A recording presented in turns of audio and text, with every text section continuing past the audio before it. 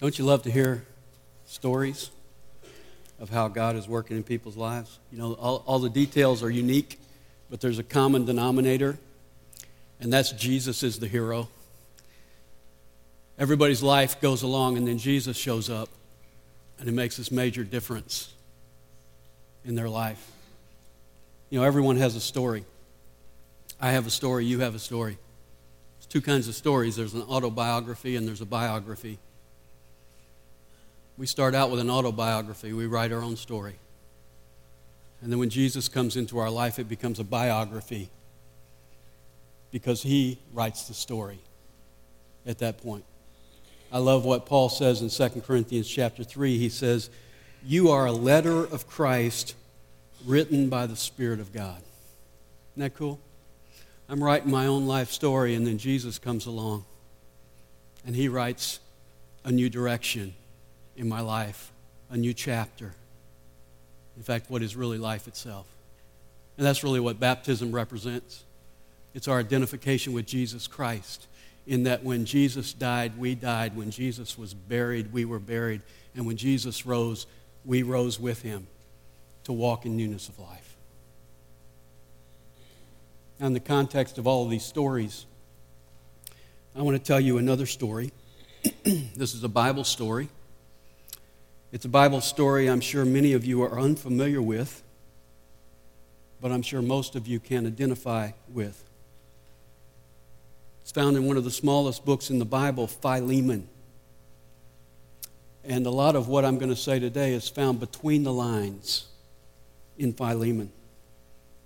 Philemon was a man who lived in the city of Colossae, a city, according to Colossians 2:1, that Paul had never visited. And yet we find out in verse 19 of this little letter, the end of that verse, that Paul had led Philemon to Christ. Because Paul says, "You owe me yourself." If you listen carefully to the stories today, there was always somebody that they met. Was it Brett? Was it Joey? Was it Dana? Was it Juliet? This person met, and that person helped lead them to Christ. And there's an indebtedness to that person. Well, Philemon had an indebtedness to Paul because Paul led him to Christ. It didn't happen in the city of Colossae. Maybe it happened in Ephesus, which was 120 miles away, because Paul showed up in Ephesus and he taught for 2 years in the city of Ephesus. Maybe Philemon was there and he ran into Paul and Paul led him to Christ. And Philemon came back to Colossae and started the church there.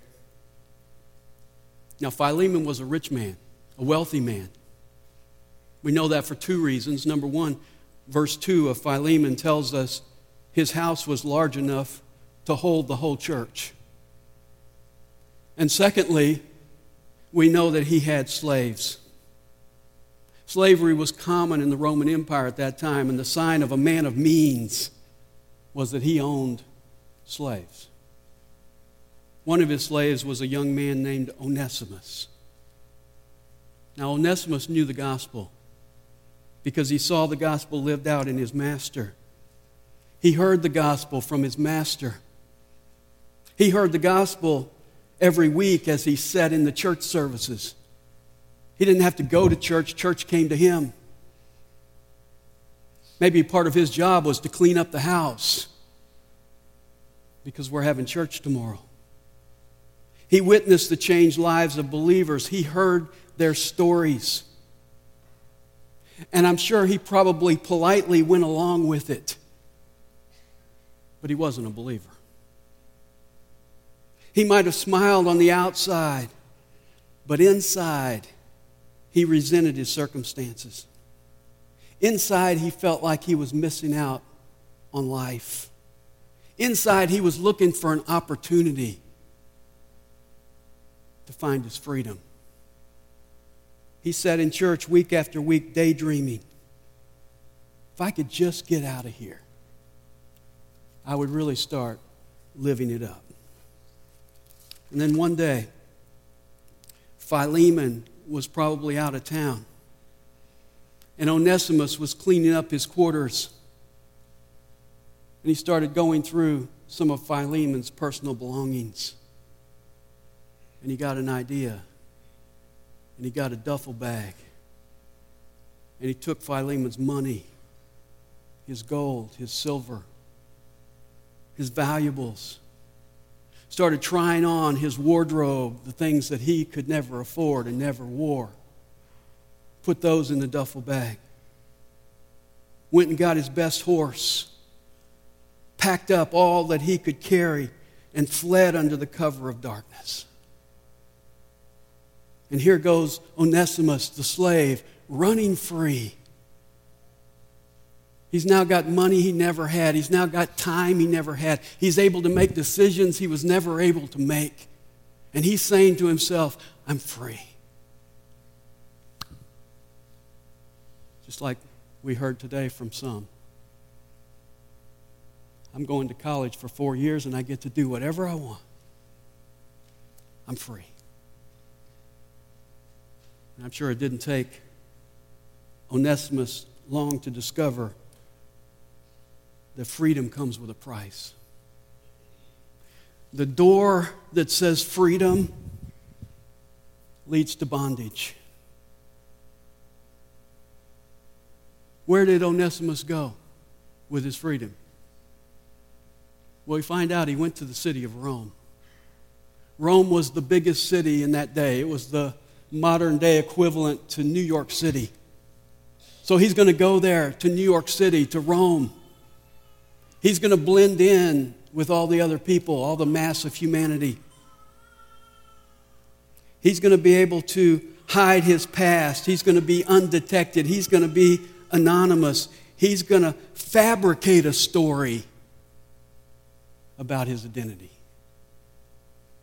And he's going to have wine, women, and song.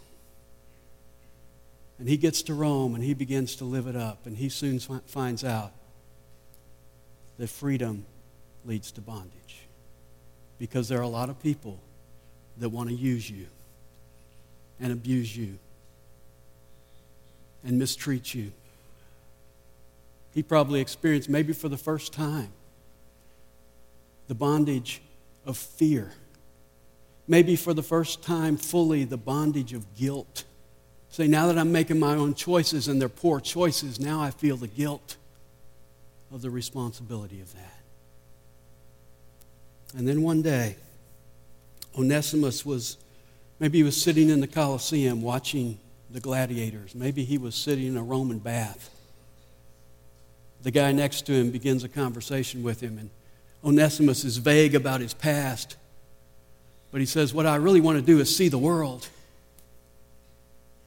And this man says, well, I know a fella who's traveled the world. I know a fellow whose feet have touched every foot of the Roman roads.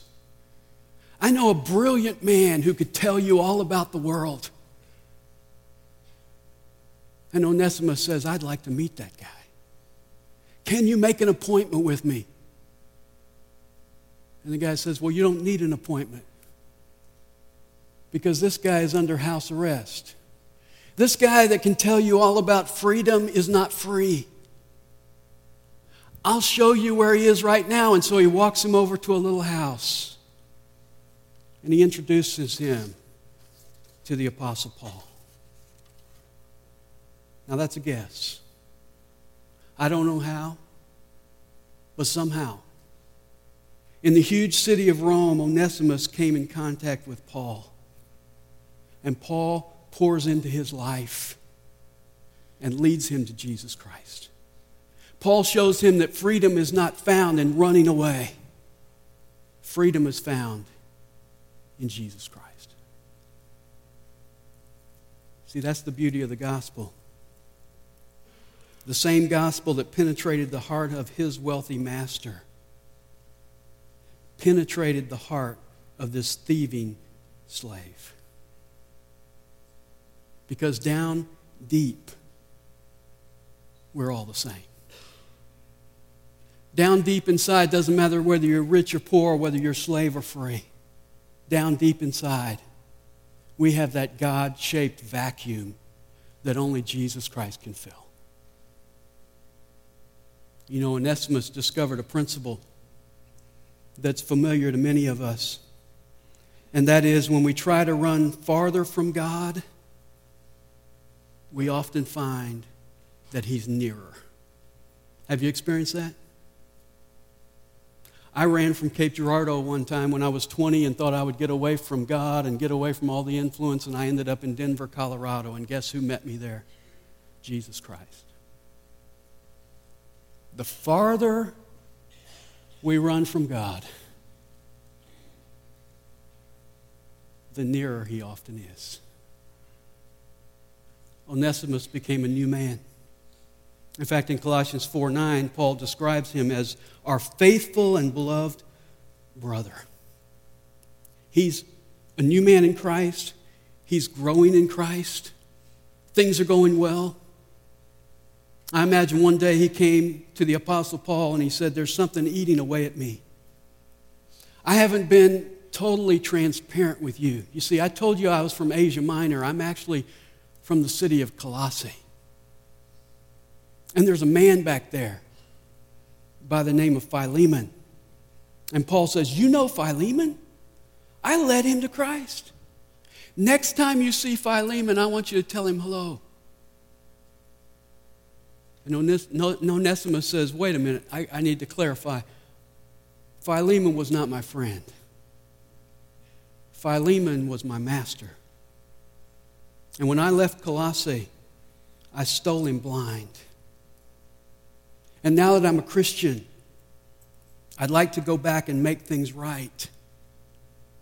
But I've squandered all the money that I took. And I can't pay him back. And I'm afraid if I go back, he's going to turn me over to the authorities. And they're going to execute me." And so Paul says, "I'll write a letter to Philemon. And when you get back there, don't say anything, just hand him the letter." So Paul sits down and he scribbles this brief note to his friend Philemon. And he gives it to Onesimus. And Onesimus heads back the 1,400 miles to the city of Colossae. Now I want you to imagine, Philemon is sitting on his porch. He's reading the Colossae Sun-Times. He glances up from the newspaper and he sees somebody in the distance and he says, "The way that guy walks reminds me of Onesimus. I haven't thought of that guy for a while. That thieving, no-good crook. Couldn't be Onesimus. He would never show his face here." So he turns the page to the sports page, reads the headline, "Colossae Cardinals defeat Laodicea Cubs again."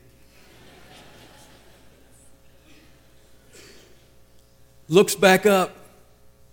It is Onesimus. And he's coming down the path to my house. The nerve of this guy.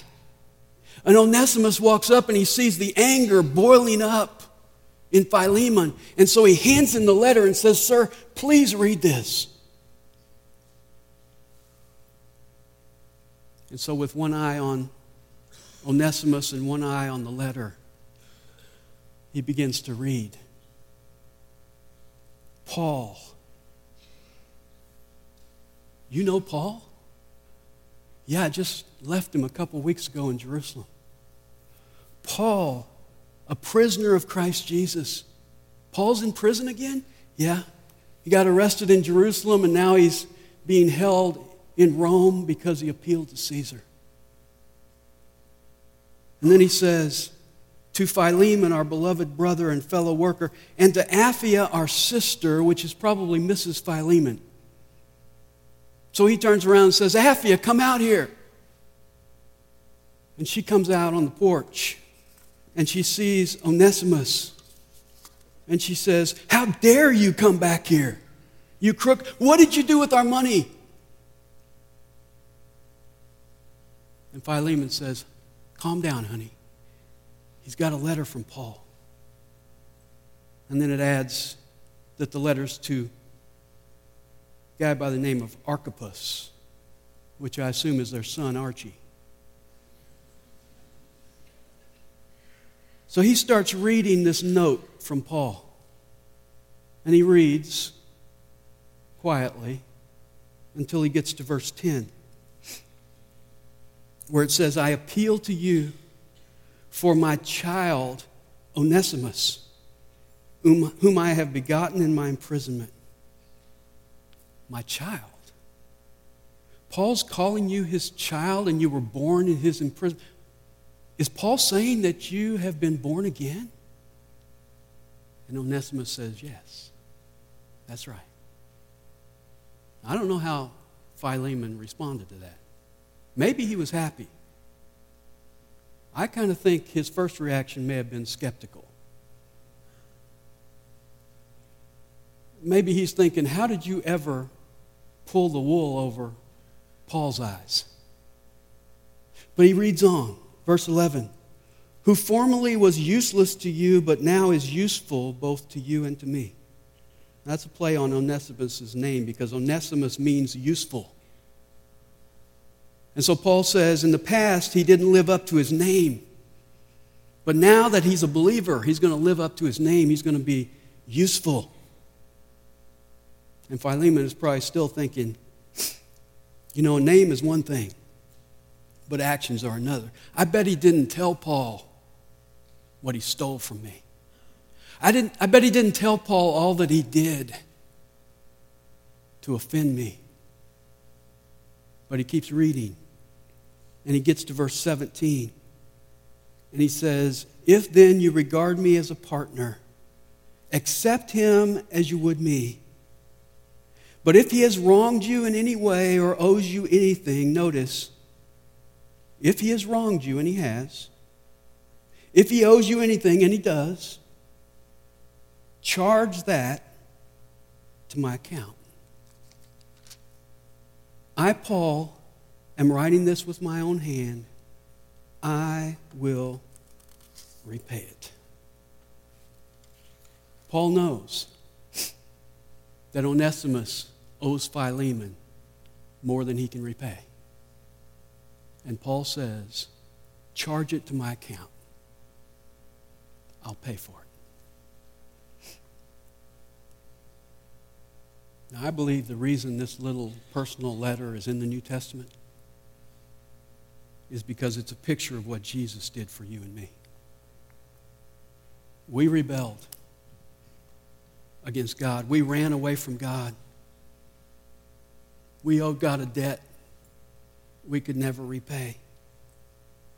And Jesus says to the Father, whatever he owes, whatever she owes, charge that to my account. His death on the cross paid your debt of sin completely. So that if you're a believer in Jesus Christ, you can stand before God with those that we heard of today and will hear more of today. You can stand before God forgiven, fully, freely, finally, and forever. What Paul did for Onesimus, Jesus has done for you.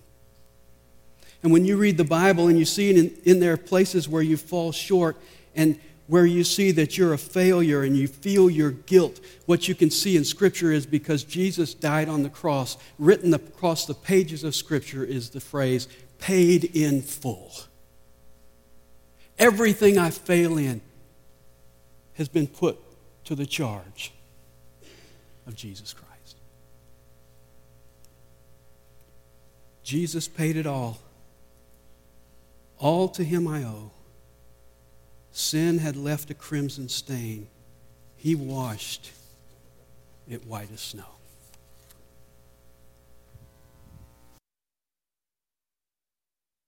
Now, do you think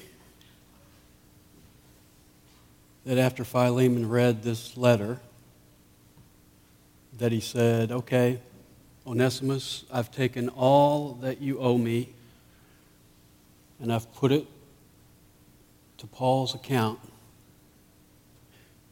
Now you can have your old life back. I forgive you because Paul has taken responsibility for what you did. Now I want you to go over to the slave quarters, get your old clothes on, and get busy in the fields. Well, if he did, his wife probably leaned in on him and said, "Honey, you're not reading this letter very carefully." Because look at verse 17. "If then you regard me as a partner, accept him as you would me." Honey, if Paul showed up, would you send him to the slaves' quarters? No. Well, Paul is telling us to treat Onesimus the exact same way we would treat Paul. So Apphia takes Paul to the guest room. You know, the one with all the pillows? Here you are. I never thought I'd ask you this, but what would you like for supper? We'll make whatever you want. We're going to do everything and anything for you that we would do for Paul. You know, that's what happens to you and me. Jesus pays our debt. Jesus says to the Father, "Charge that to my account." But not so that we can get back where we used to be. Not so that we can go back to our old life. Because Jesus also says to the Father, "Accept him as you would accept me." That's why there's a great little phrase in the Bible, 2 words long, "in Christ." It's used at least 164 times in the New Testament. When you become a believer, you become in Christ. That's what baptism symbolizes, that in Christ we're identified with him in his death, his burial, his resurrection. We're in Christ. Ephesians 1:6 puts it this way, we are accepted in the beloved. I'm told that sheep herders often lost sheep at birth. They would be stillborn. And sometimes during birth, the mother, the ewe, would die. And the herders would try to take the orphan lamb and put it with another mother, but the mother would smell the lamb and have nothing to do with that lamb. And so I'm told that oftentimes the sheep herder would take that stillborn lamb and skin it and put the skin of that lamb over the orphan lamb and put it with the mother. And the mother would smell that rather awkward-looking lamb and say, "He's got the family smell. So I'm going to feed him and protect him and nurture him and mother him." See, when I stand before God, I don't simply stand there as Dan Green. I stand there as if I were Jesus Christ. I stand there clothed in Jesus Christ. The Lamb of God died in our place. And he has not only forgiven you, he has clothed you with his righteousness. See, God doesn't see me as simply a forgiven sinner. He sees me in Christ, which means he treats me like he treats Christ. All that the Father will do for Jesus, he will do for you. You are accepted in the beloved.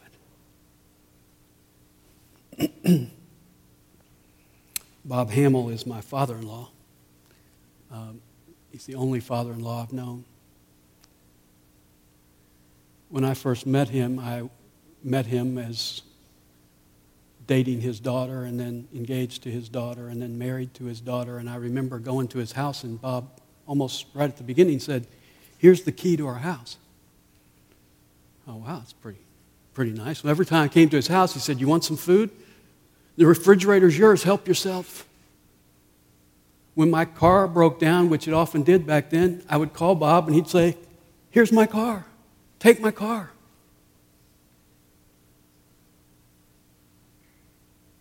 When my car broke down, Bob would come fix it. He still does. But you know, Bob didn't do that for me because I'm Dan Green.